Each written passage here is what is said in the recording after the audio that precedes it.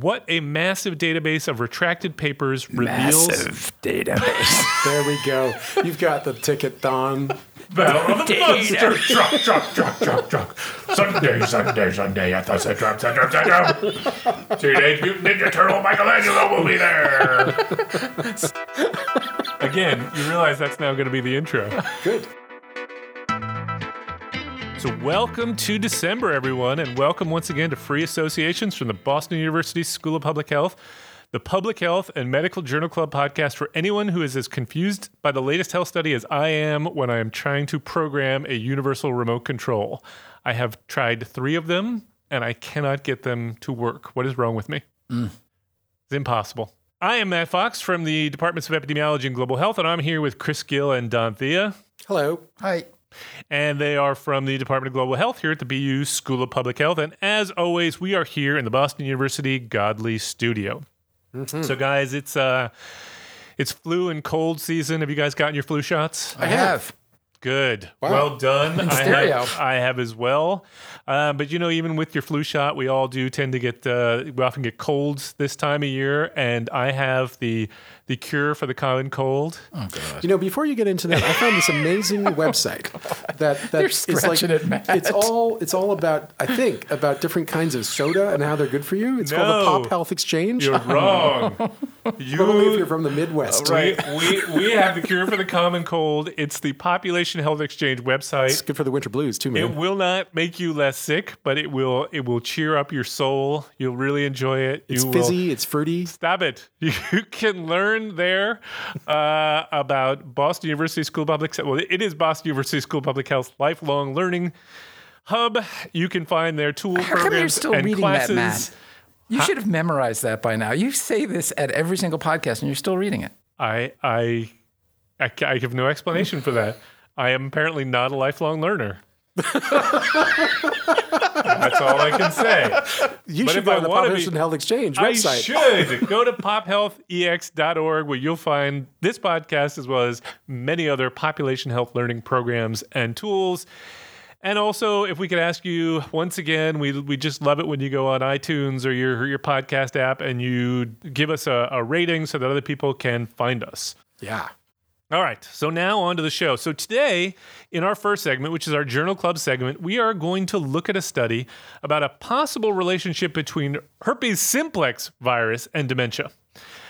In the second part of the podcast, which is our deep dive segment, we will talk about a paper that explored a massive database of retracted papers and what it is that they learned from looking into that database. And then in our third segment, which is our amazing and amusing, we will get into some things that have made us laugh out loud or just helped us get through our day, or Chris will tell us about bees, be they flying around, or vitamins in our bodies. Briefly. Very briefly. So let's get into segment 1. So segment 1, we're talking about an article that looked at the effect of herpes simplex as well as antiherpetic medications and risk of dementia.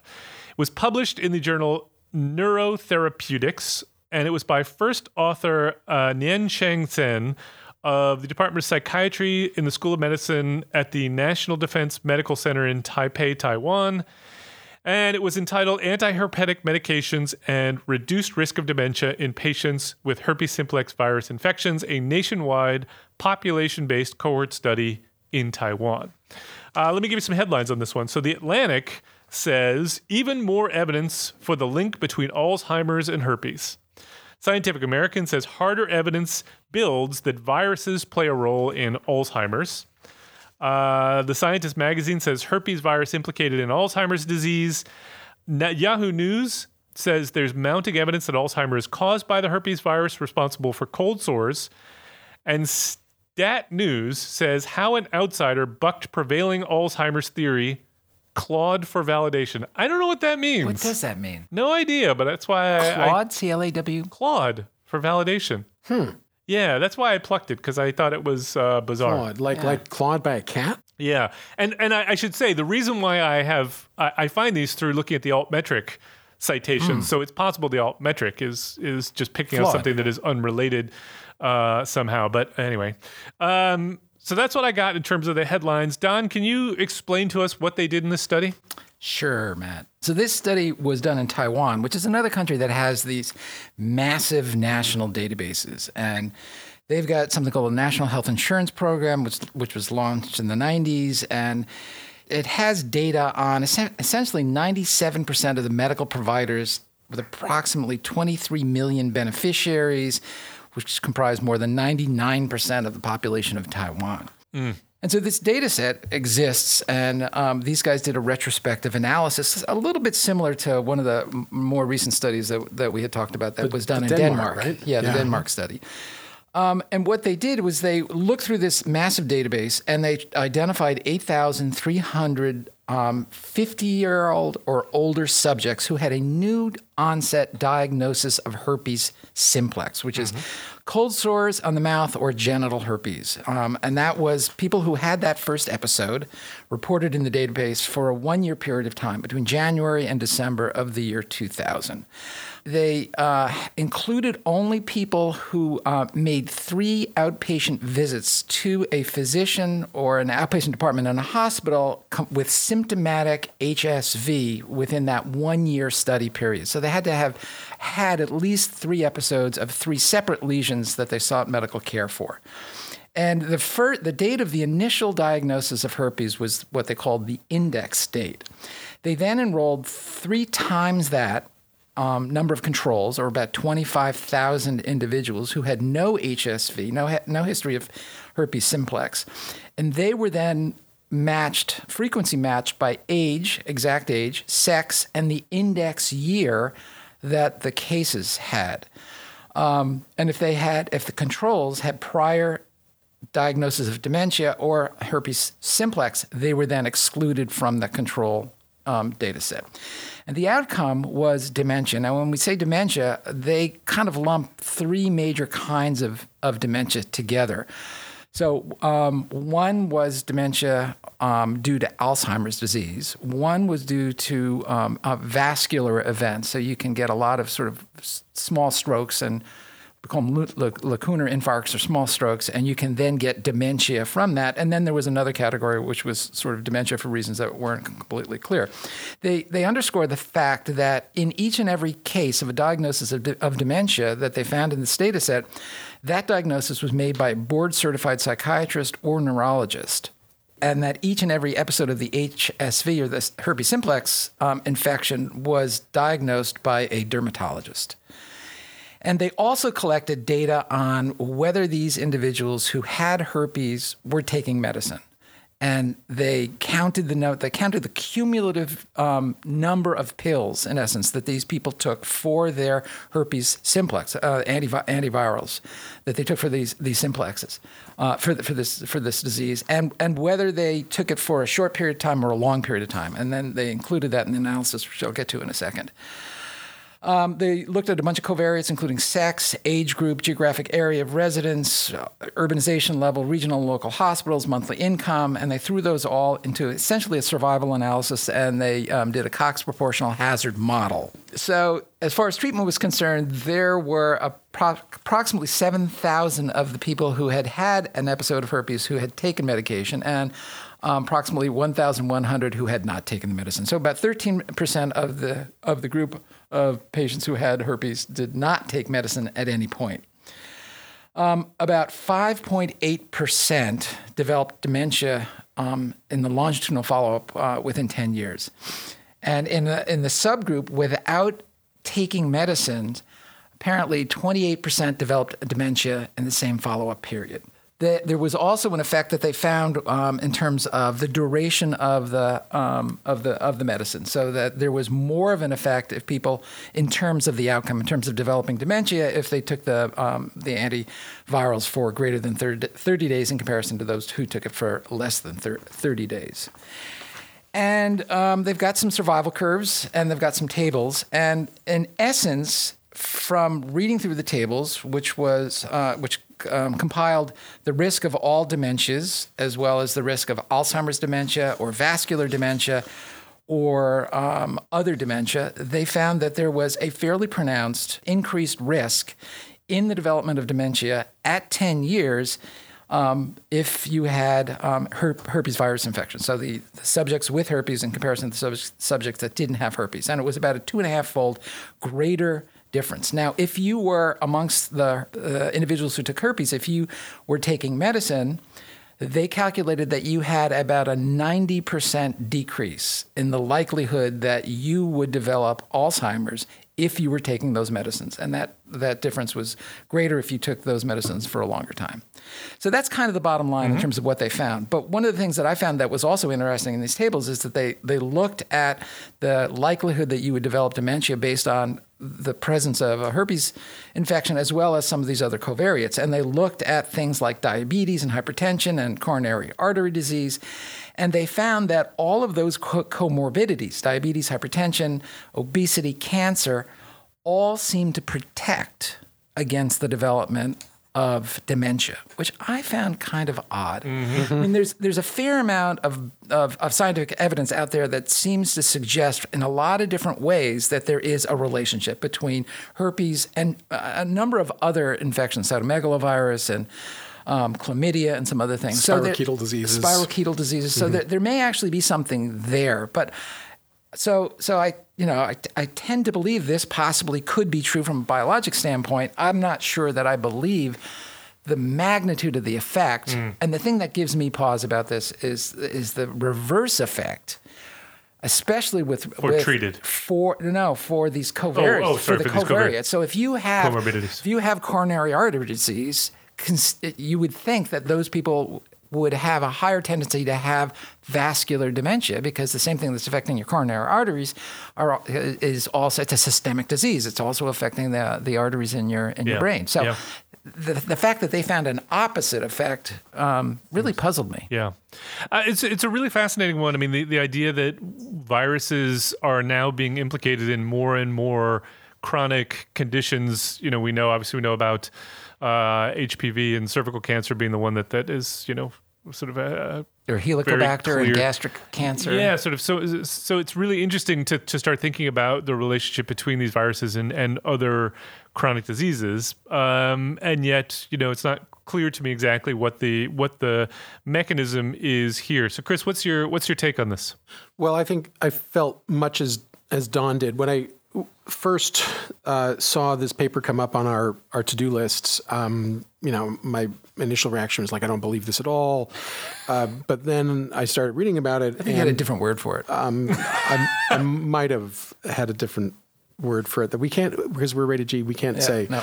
But I didn't buy it. And then I started looking into it and there was, like you said, there's an extensive literature on this association, but none of it is really, I think firmly established a causal relationship. So I still have to say that my skepticism is high, and there's a bunch of reasons why my skepticism about the Alzheimer's and herpes simplex virus link is why I'm very skeptical about that. But I don't really want to get into that here because I think I want to focus more on the paper. So my first concern has to do with the difficulty of studying Alzheimer's disease. And so this goes back now several decades where if you remember that until very recently, we did not have a in vivo diagnostic test for Alzheimer's disease. So now we can use this special PET scan, which is very specific for Alzheimer's disease, and you can diagnose it in patients who are alive. But in the past, the only way you could diagnose it was presumptively through clinical symptoms, except that the symptoms of Alzheimer's dementia are really almost entirely the same as vascular dementia. So that doesn't really help you.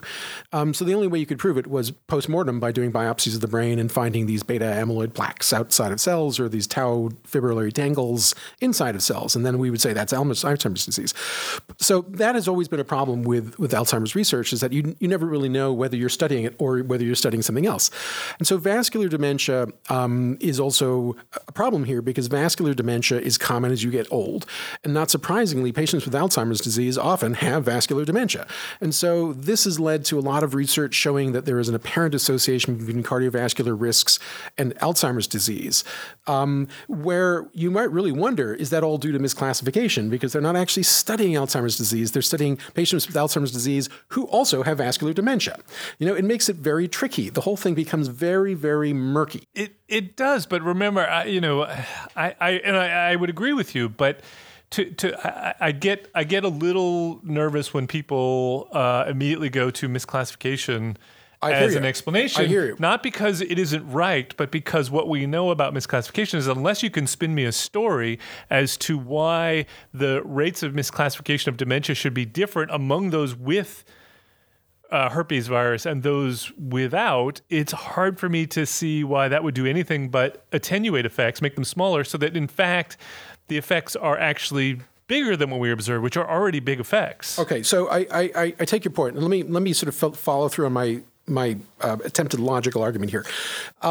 Because of the risk of misclassification of vascular dementia and Alzheimer's dementia, and the near impossibility of disentangling these through much of the history of Alzheimer's research, we have come up with these associations that Alzheimer's is maybe an inflammatory disease, maybe it's a vascular disease, it's associated with vascular risk factors, et cetera, and yet those observations have led to interventions targeting those conditions. And so, for example, there have been randomized controlled trials to see if aspirin or nonsteroidals or steroidal anti-inflammatory drugs will reduce the risk of Alzheimer's disease, and they have all failed in randomized controlled trials. So this makes me immediately think, well, we're probably misclassifying things here, and that the causal relationships are not established yet. Similarly, when there have been interventions targeting the pathogenesis of vascular disease as a way of controlling Alzheimer's disease, i.e. through the use of statins or beta blockers or things that would treat heart disease, those randomized controlled trials have also failed to improve Alzheimer's disease. So when Alzheimer's disease is diagnosed quite specifically using a PET scan. And so starting with that recognition that the disease is very hard to study, particularly when you're talking about clinical diagnosis rendered through ICD-10 codes, where probably they're not doing PET scans, let's be honest, to make this diagnosis. They're going to see a neurologist or a psychiatrist, and the guy says, yes, I think this is Alzheimer's disease, but they don't know actually what's going on in that patient's head. They literally don't know. So given that there are these sort of overlapping syndromes, I find it interesting that when you look at, in this paper, that the association between herpes simplex infection and the risk of developing Alzheimer's, quote, Alzheimer's disease dementia versus vascular dementia versus other form of dementia, because that was the third category, Alzheimer's vascular or other, that the relative risks were almost the same in all three cases, despite the fact that the pathophysiology of these three conditions is totally distinct from each other. So why would herpes simplex have the same relationships with three totally different diseases? It doesn't make any sense to me, unless we are actually looking at massive misclassification and they really are all the same diseases. Or no. So I would go the opposite direction. I would say, and I agree with what you're saying, which is that, when you're looking at a paper like this and you're looking at the analytics, you want to see, does the story internally make sense? You could it's not quite, but you could sort of think of this as almost like a negative control, that we would expect this might have an effect on one, but not the other, or at least the effects should be different. And you're seeing the same thing. That makes me think not of misclassification. It makes me think of confounding, that there is some consistent pattern of confounding that isn't being controlled, because otherwise you would expect that some of these effects would be null for some of the other conditions, because the effects shouldn't be the same, and you're observing the same. So to me, that's more indicative of a confounding problem than a misclassification problem. I think the other thing is that we, like you said, Chris, we really don't know what causes these diseases, whether it's vascular or whether it's Alzheimer's disease, and there could be commonalities. There could be predispositions. Like one of the things that, in the little bit of reading that I did on this, that came up was that there are certain genetic factors that predispose you to getting Alzheimer's disease, and it's entirely possible that a portion of that same pathophysiology comes into play if you are of that particular genetic background. So our ignorance is great about the pathophysiology of dementia and how to rack and stack it and subcategorize it. So if I could follow on to that, though, Don, because I think you raise an interesting point that they're arguing that, not that herpes simplex by itself causes dementia, but that it causes dementia in the context of people with specific genetic predispositions to respond to herpes simplex in a way that leads to dementia, right? I don't think they're saying that, but that is a potential hypothesis. Hypothesis that is prevalent in the literature, right? And part of the reason they say that is because we were talking about this earlier today, that in post-mortem analyses of patients with Alzheimer's disease dementia versus non-Alzheimer's disease dementia or non-dementia, they all have very similar rates of herpes simplex infections in their brain, and so it doesn't seem to me that there's a particular, density of HSV infections in patients with Alzheimer's disease versus an HSV deposition phenomenon that's related to getting old. Okay, which is of course a confounder for dementia. But how is it a confounder? Well, because as we get older, we're all eventually going to get demented. But how is age associated with HSV? Because the more you live on the planet, the more people you kiss. The more people you kiss, the more likely you're going to get HSV. And by the time you're in your 80s, what was that? 90%. 90% of people are infected with HSV. Okay, so this is a population 50 or older. So does it go up from age 50? I don't know. It depends on what they're up to. You had said that there was a new incidence of herpes simplex, and I thought for a second you said there was a nude incidence of herpes simplex, which I think is almost certainly true. Anyway, we're going off topic here. The epidemiology of Alzheimer's disease and like herpes simplex, poem, right? They don't overlap, because the peak period of incidence for herpes simplex infection is the peak period of sexual activity, which is in people's late teens, 20s, and 30s. So that is when most HSV transmissions are occurring, and yet the dementias are occurring decades later. So that also strikes me as weird. Like, why would you not see more of a proximate effect between the stimulus and the outcome? So for all of these reasons, I'm skeptical about this. Maybe it just takes time for these things to occur. I don't know the answer to that. Because I don't truly understand the mechanism. And we've seen this story before, because we went through this whole thing with chlamydia infections and coronary artery disease, and that led to randomized controlled trials of. You're saying observational studies pointed to chlamydia as a cause of leading to coronary artery disease. Randomized controlled trials of azithromycin to see if they could ward off coronary artery disease. It totally bombed. Yeah. So this has that same flavor to me of like a lot of interesting circumstantial evidence, but do I believe it's causal? I kind of doubt it. Mm-hmm. Personally. Don, what were you going to say? In reviewing the circumstantial evidence, I was really, really impressed with the quantity of and heterogeneity of the circumstantial evidence. The only thing I wanted to add was that it's interesting, and I didn't know this before, but that genetic factor that they've shown is associated with the development of Alzheimer's disease is a particular allele of apolipoprotein E. And that is a particular gene that actually codes for lipoproteins. Mm-hmm. So there we have perhaps a fundamental mechanism that ties the vascular form of Alzheimer's disease or of dementia with Alzheimer's disease. So, I think our understanding really is in the process of, we need to improve our understanding so we have a better idea of what's going on. So I came into this skeptical. I didn't have any particular reason to believe there was a mechanism. Don, you enlightened me as to some potential mechanisms, but I still have to admit I went into this kind of skeptical. The effect sizes seem way too large to be huge. Believable. And so, a 91% reduction in Alzheimer's incidence for extended use of acyclovir in 10 years. Yeah, I don't buy it. Yeah, I don't buy it either. Doesn't make a lot of sense to me. So I started thinking, what are the other potential explanations? So I started, Chris, I went to the misclassification. I don't have a reason to believe the misclassification would be different across groups, but I do believe that the confounding potentially is a problem. It looked like there was some measured confounding that they were able to control for, but things that they didn't measure for, they didn't give us a lot here to go on. So I started wondering a couple of things. Is it theoretically possible that you are diagnosing dementia because you're getting treatment for your herpes? I mean, it's good. They had to be getting treatment for herpes to be in the herpes group, right? So you don't just have it. You're in medical care. You had at least 3 visits, I think. Yeah, and I had an issue with that because typically somebody gets a cold sore, and they go to the doctor and they get given a medicine, and the cold sore goes away because it typically lasts 7 to 10 days, and then they completely heal, and then sometime later you get it, and typically people don't go back to the doctor. They don't go to an outpatient clinic because of the second and third time that they had it. So I don't understand this particular population of people because it sounds not typical of the average herpes simplex infection. No, I agree. But do you think that being in care wouldn't make you more likely to get your dementia diagnosed? I don't think so. Than somebody who was just in contact with the healthcare system just more being seen by a medical practitioner more frequently? Well, there is one way I can imagine that might be, and that this is some sort of selection bias in a way that you've got. You're going to tell me it's not selection bias, that it's confounding. So I'm always wrong. I'm going to call it bunfounding. All right. By finding.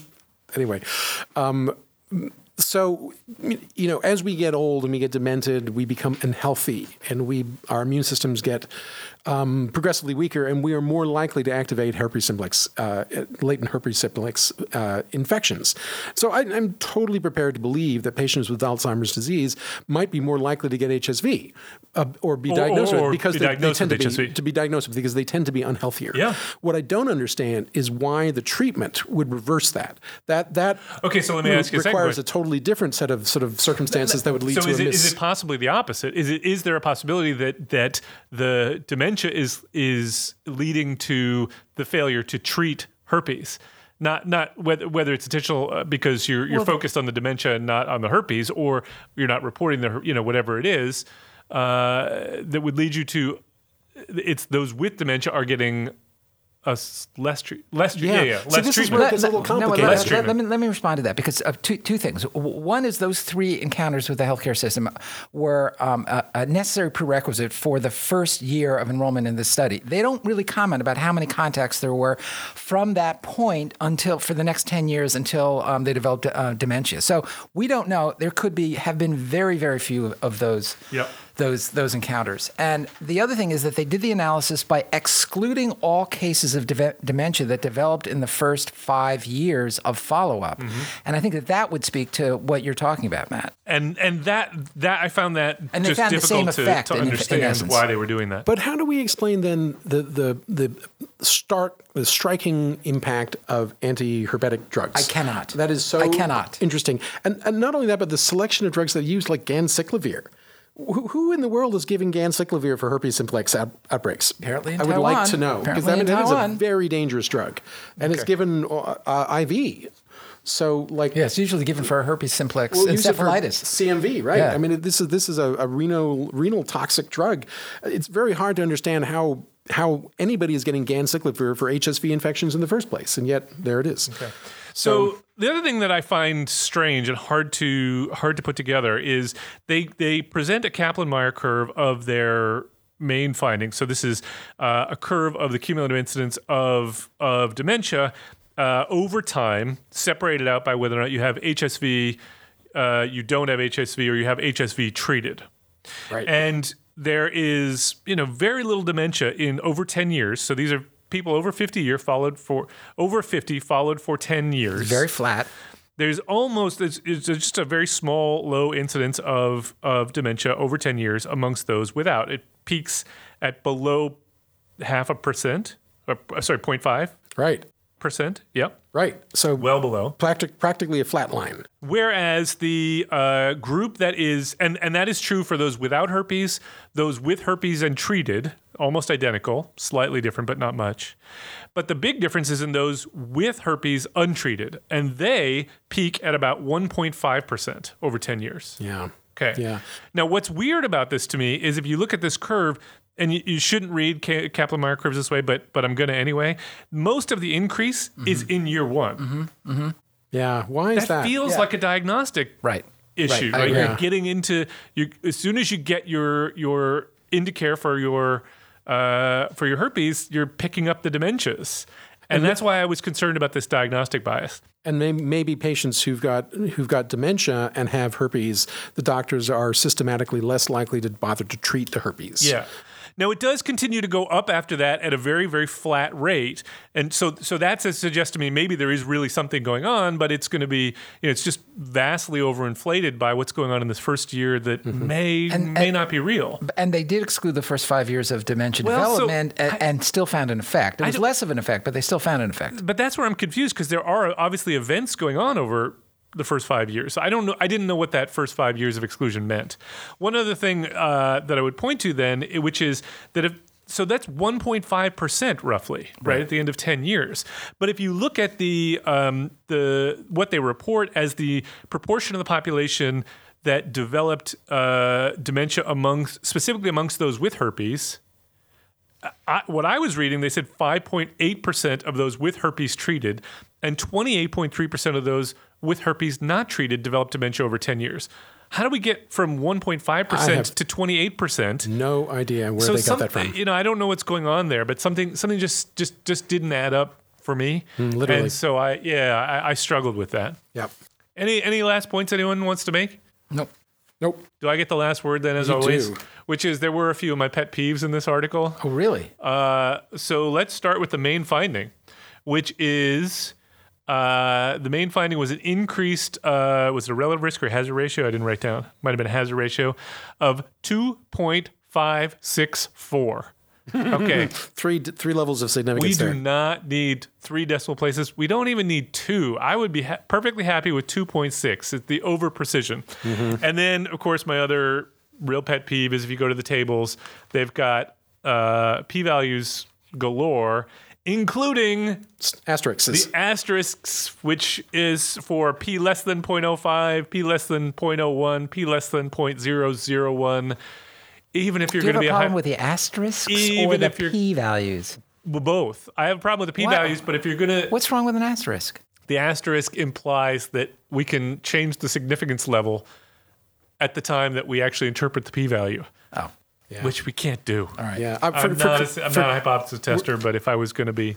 So moving on, let's go to our second segment. So in our second segment, we want to talk about an article that was published in the journal Science Magazine by Jeffrey Brainerd and Jia Yu very recently. It was on October 25th of 2018. And the title of the article was What a Massive Database of Retracted Papers Reveals About Scientific Publishing's, quote, death penalty. And this was an article that describes Retraction Watch. So Retraction Watch is a website that you can go to that talks about papers that have been retracted. And the article was prompted by the fact that Retraction Watch has just released a searchable database of all the retracted papers that they have become aware of. And so this gave the authors an opportunity to troll through this database to see what they could learn about retractions. So retractions are when a scientific paper is removed from the literature, a retraction letter is issued by the journal, and the article is removed from the scientific literature, right? Or it may not be removed. It may but not it's be removed. flagged as It is retracted. Flagged as a retracted paper, and typically the reasons for this often relate to fraud, but that isn't the only reason. They could be for mistakes or for fraudulent behavior, I'll call it. So faked peer review and things like that. Chris, what is this article all about, and what did they learn? Well, I mean, I think the main takeaway from this is that they're found to their considerable dismay that fraud as a fraction of all papers that have been retracted appears to have become the single largest category leading to of retractions, and it has grown year after year after year. And so the question is why is that? And what is that telling us? Is this because we are getting better at finding it? Is it because it is happening more often? Is it both? What exactly is this? And what are the implications in terms of how does this spill over onto the public's perception of the validity of science and their belief in it? And I think they've really highlighted a very important and worrisome issue here. So let me add some facts to that. So from what I gathered, their take is that retractions have increased about tenfold, or about a decade ago when they started this project. Retractions had been increasing steadily, about tenfold. They do actually appear to be relatively rare. So about 2 in 10,000 papers are retracted. And so this database is from the two guys who founded Retraction Watch, which are Ivan Oransky and Adam Marcus, both in New York City. And so they have this searchable database of over 18,000 retracted papers and conference abstracts going back to the 1970s. They do claim there's a paper in there going back further. They claim there's a paper that's been retracted by Ben Franklin, but I searched it. I couldn't find it. Something to do with lightning and Keys and kites. Yeah. And so they say although the number of annual retractions has grown over time, the rate has increased, and the rate of increase has slowed down. About 2% contain 2% of those that were retracted because they contained problematic images that experts identified as intentionally manipulated, which I thought was quite an interesting. I mean, images. I'm assuming that is a scientific image as opposed to a figure or a table or something like that, which is not something I deal with. So I'm not sure how. It's like a photograph of a cell or something like that, and you doctor it or you manipulate it in some way. Right. You put the fluorescent spots in different places that you would hope that you're going to find an effect. Yep. Using Photoshop or something. Yeah, exactly. or some kind of manipulation technique. So another interesting, most of the 12,000 journals that are listed in the Web of Science have reported no retractions since 2003. So that's a lot of journals that have never, well, not never, but since 2003 have not retracted anything for a anything. single paper. I wonder whether that's in part because of the huge expansion of journals, a substantial number of which are of lesser quality. Yeah. And we would expect that they would be less diligent about retractions, and therefore they're sort of that's why it's kind of leveling off. Or they may be less diligent, or those may be lower tier journals that people are paying less attention to, and therefore there are fewer people with eyeballs on these things to pick up the Calling the fraud. bluff, yeah. So it could be either. A couple other things I found interesting. So 500 of the over 30,000 authors in this database, and remember that the fraud could have been committed by one person, but co-authors then get implicated, so they end up in the database. So it's So be careful who 500 you team up with.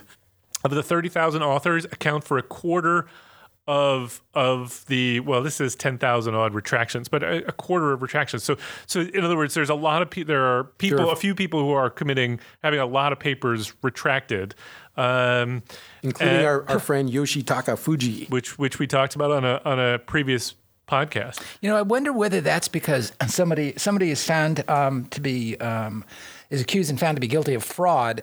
And they then go back into the literature and they pull all of their other papers and look at them, scrutinize them, and then pull those. Because it's rarely a one-off. Yeah, I mean, there's sort of a grouping effect. Pretending to do science is a heck of a lot easier than actually doing it. Oh, much easier.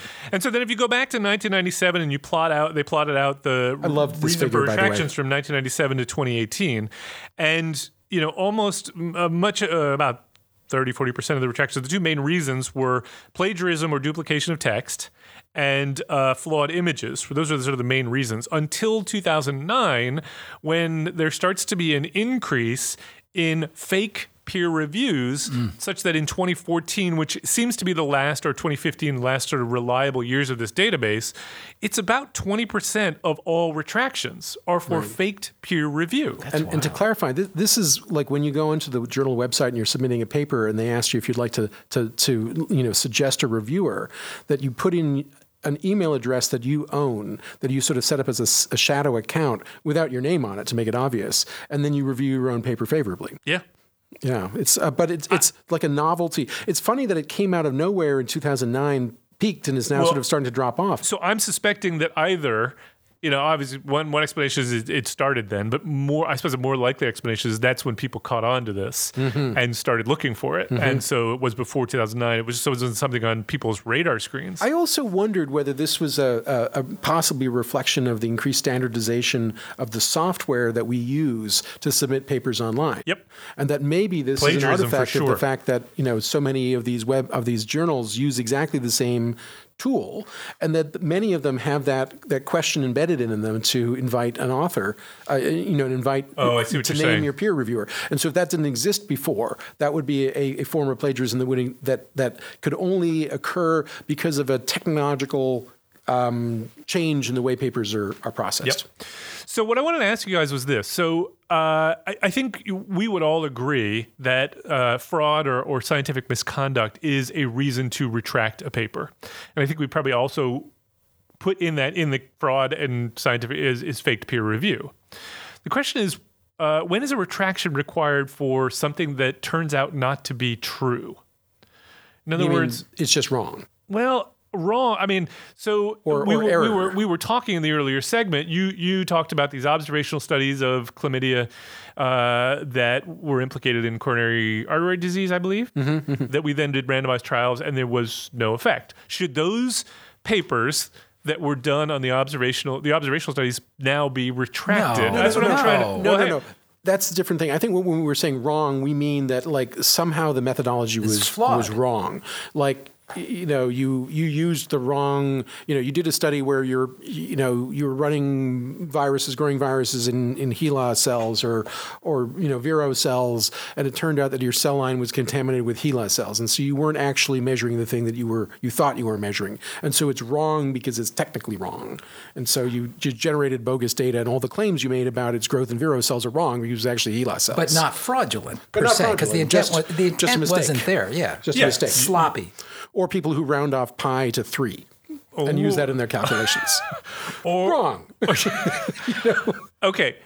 And I fully agree with you there, but I'm not sure that if you ask the average person on the street about this, whether their opinion would be the same, which is to say that we have a body of evidence about something that actually turned out to be wrong. Shouldn't that be, that's been disproven? Shouldn't it be removed from the literature? Shouldn't that be retracted? Well, I think you have to... Oh, go ahead. You have to make a distinction, I think, between wrong and not showing the truth. Because I think that there are a lot of studies that are done that don't find the truth, but that's not because they're wrong. It's because the approach to finding the truth was not successful, was not sufficient to be able to do that. So to imply that it is wrong, to me, implies that it was done incorrectly or it was done methodologically poorly, as opposed to that experiment was insufficient to answer the question that you're seeking, because it didn't lead you there, although you learned that that's the pathway that you can't take to get to that particular outcome, and you got to rethink it. So let me go back to Chris's example. Essentially what you're saying, Chris, is that we were not measuring the thing that we thought we were measuring, and therefore we retract it because we realized after the fact that we were not measuring the thing. We do this all the time, though. We mismeasure things all the time in research, and that could be the explanation for why, the chlamydia example didn't pan out. Why is it that we retract it when we figure out the problem, but as long as we don't know about it, we leave it? And I'm not arguing, I'm playing devil's advocate here, but I just want to try to understand, where is the line at which we say, again, fraud we're all clear on, but where's the line between the science turned out to be wrong for reasons that are acceptable and science turned out wrong for reasons that we don't consider acceptable? Well, let's consider the classic confounding example that we use in Epi 101, which is like coffee is associated with cancer. Coffee consumption is associated with lung cancer. And so, very quickly the students realize that coffee drinkers tend to smoke, and smoking is causing lung cancer, and therefore it's confounding. And so if we had published a paper that said coffee is associated with cancer and we had not controlled in our model for smoking, would that, in your opinion, be an example where we just got it wrong because, we were early in the discovery of this phenomenon, we were trying to understand, and later on we realized that it's really all about the smoking, and so then we learned. And so that would be reflected in a series of papers that were wrong because we didn't understand the true biology and the true associations, as opposed to if you went into, you knew that smoking was an important confounder and you willfully omitted it from your model. Yep. That one would seem to me to cross the line into a paper that should be retracted, because there you're kind of like fudging the data. It's a little bit like forcing your conclusion by deliberately manipulating your model in a way that makes it appear that your hypothesis is correct. See, to me, your former example is kind of indicative of the march of science. Your hypothetical was presumably occurring at a time before we knew, if there ever was a time, about confounding. And in the same way, there are new methodologies, there are new detectors, there are new tests that come along all the time that enlighten us, and that's how science works. And we build on the shoulders of our past accomplishments or our past failures to find a new way forward. So to me, we shouldn't go back and retract all of those papers in the pre-knowledge of confounding era because they were wrong. Because that stands as kind of the signposts of how we got to where we are in the advance of of science. Yeah, and I take your point, but go back to the example that I gave before of the chlamydia case, where if it turns out that we're doing a study and we realized that we were not measuring the thing that we were intending to measure. Then you're saying we retract the study. That was your first example, not the chlamydia one, but that was right. So you reported using Vero cells, but by mistake you were using HeLa cells, and so the experiment you did was flawed. Right. We Fatally realized flawed. we were not measuring what we thought we were measuring. Right.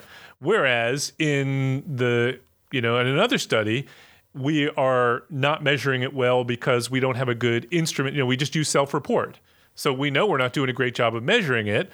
That's okay, but if we, knowing full well that we're not going to measure it well, that's okay. Whereas the case where we thought we were measuring it and then we turned out we weren't, that is a problem. Mm-hmm. That's where I'm struggling with. And I actually come down in the same place with you. I just don't know why. Well, here's a hypothesis. So if we're looking at this graph here, which shows the sort of big coning out of papers that have been retracted over time, and we see that more every year since 2000 or 1997, the number of papers that get retracted has gone up and up and up and up. It's still a small number, but it's going up. But the proportion of retractions that are due to fraud it seems to have been expanding disproportionate to the total number of retractions. So fraud is an ever increasing fraction of the retracted papers, maybe stabilizing around 2015. Yep. But the thing that distinguishes fraud from the other causes is that fraud is always wrong. Fraud is always a reason to retract the paper. Yep. Whereas the other ones, those are totally ambiguous. And it would really require an egregious mistake, like I used the wrong cell line, to say that study is completely invalid. We should just retract it because it's misleading. So can I just read this to you? So there is actually, I went and looked this up, pointed to it by the article. The Committee on Publication Ethics has retraction guidelines for journals. And they have several categories when journal editors should consider retracting, when they should consider issuing an expression of concern, so on and so forth, a correction and so on. For when journal editors should consider retracting a publication, they should consider retracting a publication if they have clear evidence that the findings are unreliable, either as a result of misconduct, so data fabrication, or honest error. Miscalculation or experimental error are two examples. The findings have previously been published elsewhere. Yes, I would agree. It constitutes plagiarism. Yep. It reports unethical research. Sure. That first one, though, sounds to me a bit like we're talking about we were wrong, as opposed to just we made some obvious mistake that we didn't realize at the time was a mistake. Right. What's the difference between my limitations section and the point at which something should be retracted? And I'm asking as an honest question. I really don't know where the line is. I think that's why that as a category of all papers that have retracted is such a small proportion. Yeah. Is because it is very difficult to make that call unless it is obvious. Like there was some critical equation that you put into your model and you flipped a positive to a negative by mistake in the equation, and so everything is now literally backwards. Yep. There you go. That's a mistake. Let's retract that one. Sure. Oops. Or you could offer a correction and say we corrected it, and like, by the way, it turns out it's and that's also the opposite. Now you got two papers out of one. It's great, actually. But that's also done. Corrections are done. Corrections are done, and now with electronic search services, we can populate those journals and those articles with corrections in a much more effective way than we used to be able to do. And they say a correction should be done if a small portion of an otherwise reliable publication proves to be misleading, especially because of honest error or the author or contributor list is incorrect. So yeah. All right, should we move on to our last segment here, which is our Amazing Amusing, which is where we highlight some of the weird, wacky things that go on, the things that make our job even more interesting than it already is. Can I go first this time? Please. Because mine is really short and It just amused me. So remember, you were saying that when you first heard about the Alzheimer, dementia and HSV, there was a word that you considered. I believe it was the word we're not allowed to say, which is BS. Do you remember when once upon a time for the Amazing Amusing, I gave you a syllabus for a course on calling BS? Yeah, it was great. It sounded like a great course. So the authors of that the creators of that course had a tweet in which they tweeted out their formula, the equation for BS. Did you know there is an equation for which you can calculate the amount of BS? Does it involve pi? No, pi is not in it. So the formula for BS is equal to m plus q to the n divided by u times s plus the arctan of t. Okay? And now I'll tell you what each one of those things is. So obviously B is BS. M is the mathiness. N is the number of variables. The N is the number of variables. U is the utility. Q is the unquantifiability. T is, this is just getting silly now. And S is the ability to keep a straight face. So there you go. There is the undeniable formula. God, I love quantitative or analysis. BS. That was very helpful to know. Excellent. Chris, what do you got for us? Well, I found this interesting paper about the ethology of interactions, human interactions in the operating room at several hospitals. This was again in PNAS, and I can pull the literature, the citation if you want. But for those of you who don't know, ethology is the science of studying interactions between humans or other animals. There was an Ig Nobel Award for that. Wait, in the operating room, did you say? Yes, in Humans? surgical suites.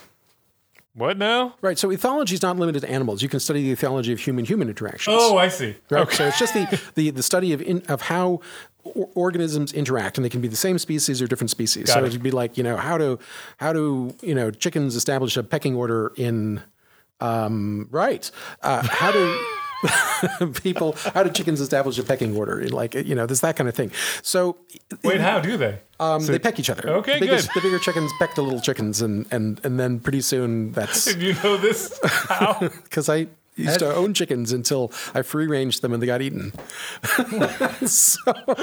They got, So Okay. the chickens are gone, Don. Wish I had. no, really? Wish I had they asked. got old. They got old. It was their time. So anyway, What got them? I don't know, Coyote? probably a coyote or a fisher or a fox.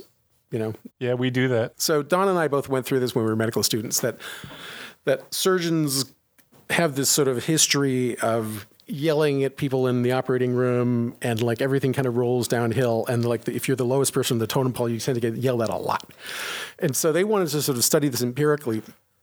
And so they did this kind of cool experiment where they had people observing what was going on in operating rooms, and they did several hundred surgeries, and they looked at who said what to whom, and they kind of categorized them until whether these were cooperative statements, meaning that there was like kind of a nice thing, like some mentoring from the surgeon to the fellow, for example, or whether these were conflict laden statements, which would be someone being snarky or mean or sarcastic or angry at someone else in the operating room. And they sort of characterized all these relationships. And what they found, not surprisingly, was that there was a tremendous gender effect of conflict in operating rooms.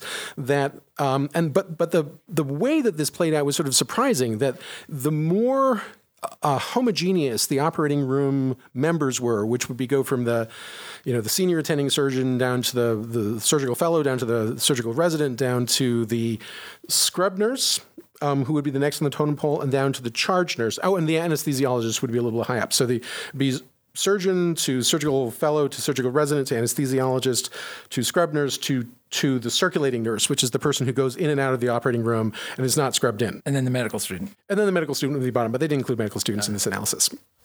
And so what they found was that the more that the gender of the group was homogeneous, the more conflict there was. So homogeneous. So the more, like, if it was all female teams, there was more conflict. If there were all male teams, there was more conflict. But if you mixed it up, there was much less conflict. Interesting. So a mixture of male and female seemed to have an ameliorating effect. And that has been seen in other ethology research as well, not just in humans, but in other animal species.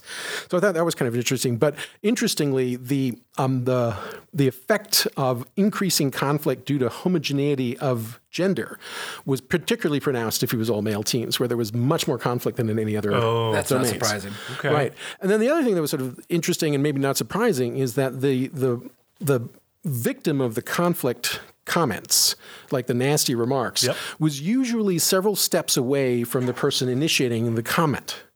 So it wasn't a direct It was statement? less the attending surgeon yelling at the fellow, but much more the attending surgeon yelling at the scrub nurse or at the charge or at the circulating nurse. And so it was people who were many steps away on the hierarchy from the surgeon or whoever's initiating it, who seemed to be the victims. And so there was a tremendous asymmetry on who got yelled at. And that the conflict almost always went down the hierarchy rather than up the hierarchy. That part doesn't surprise me. That's not surprising. Yeah. And do you want to guess on which surgical specialties were most egregious in terms of having high levels of conflict? Cardiothoracic surgery. Bingo. Cardiothoracic, number Really? one. I didn't know that. Followed by... Wait, how did you know that? Neurosurgery. Followed by... Orthopedic surgery. Orthopedic surgery was on the list, but vascular surgery was slightly edged them out. And the least conflict was... Dermatology. No, surgical specialty? Surgical specialty. Urology. They were very low. There's one even lower.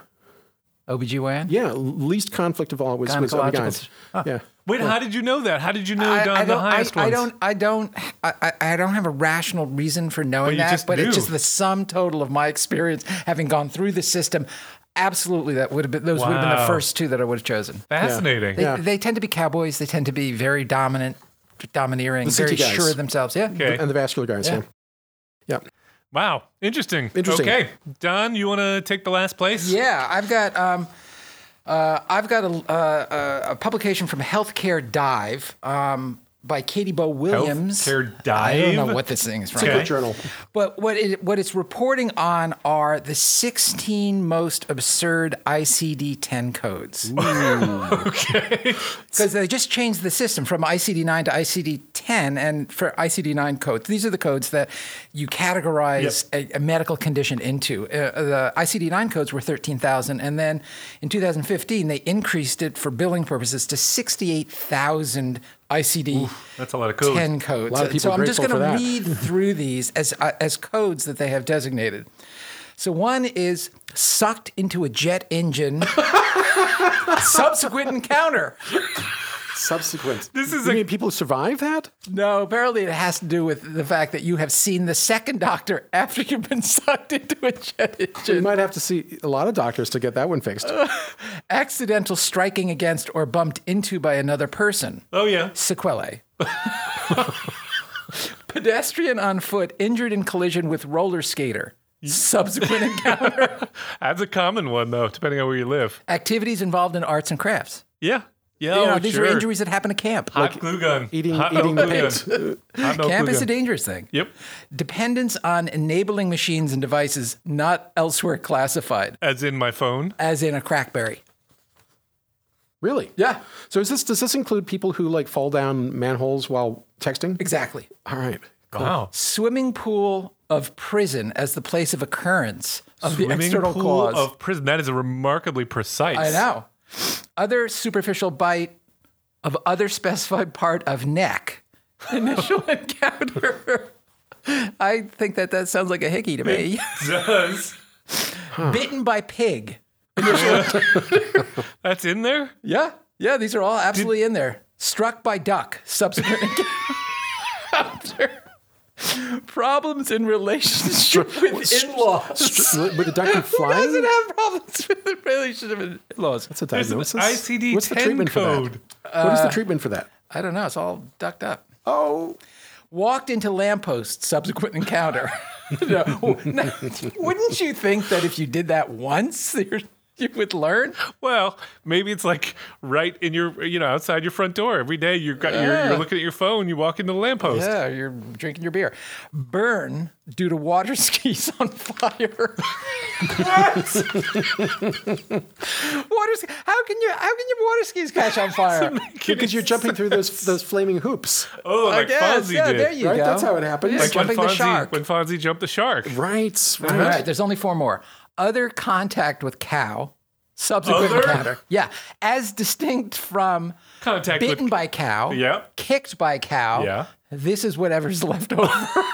The unmentionables with cow. I guess. How about Wow. this? Spacecraft collision injuring occupant. That happens Sequelae. way more than you'd think.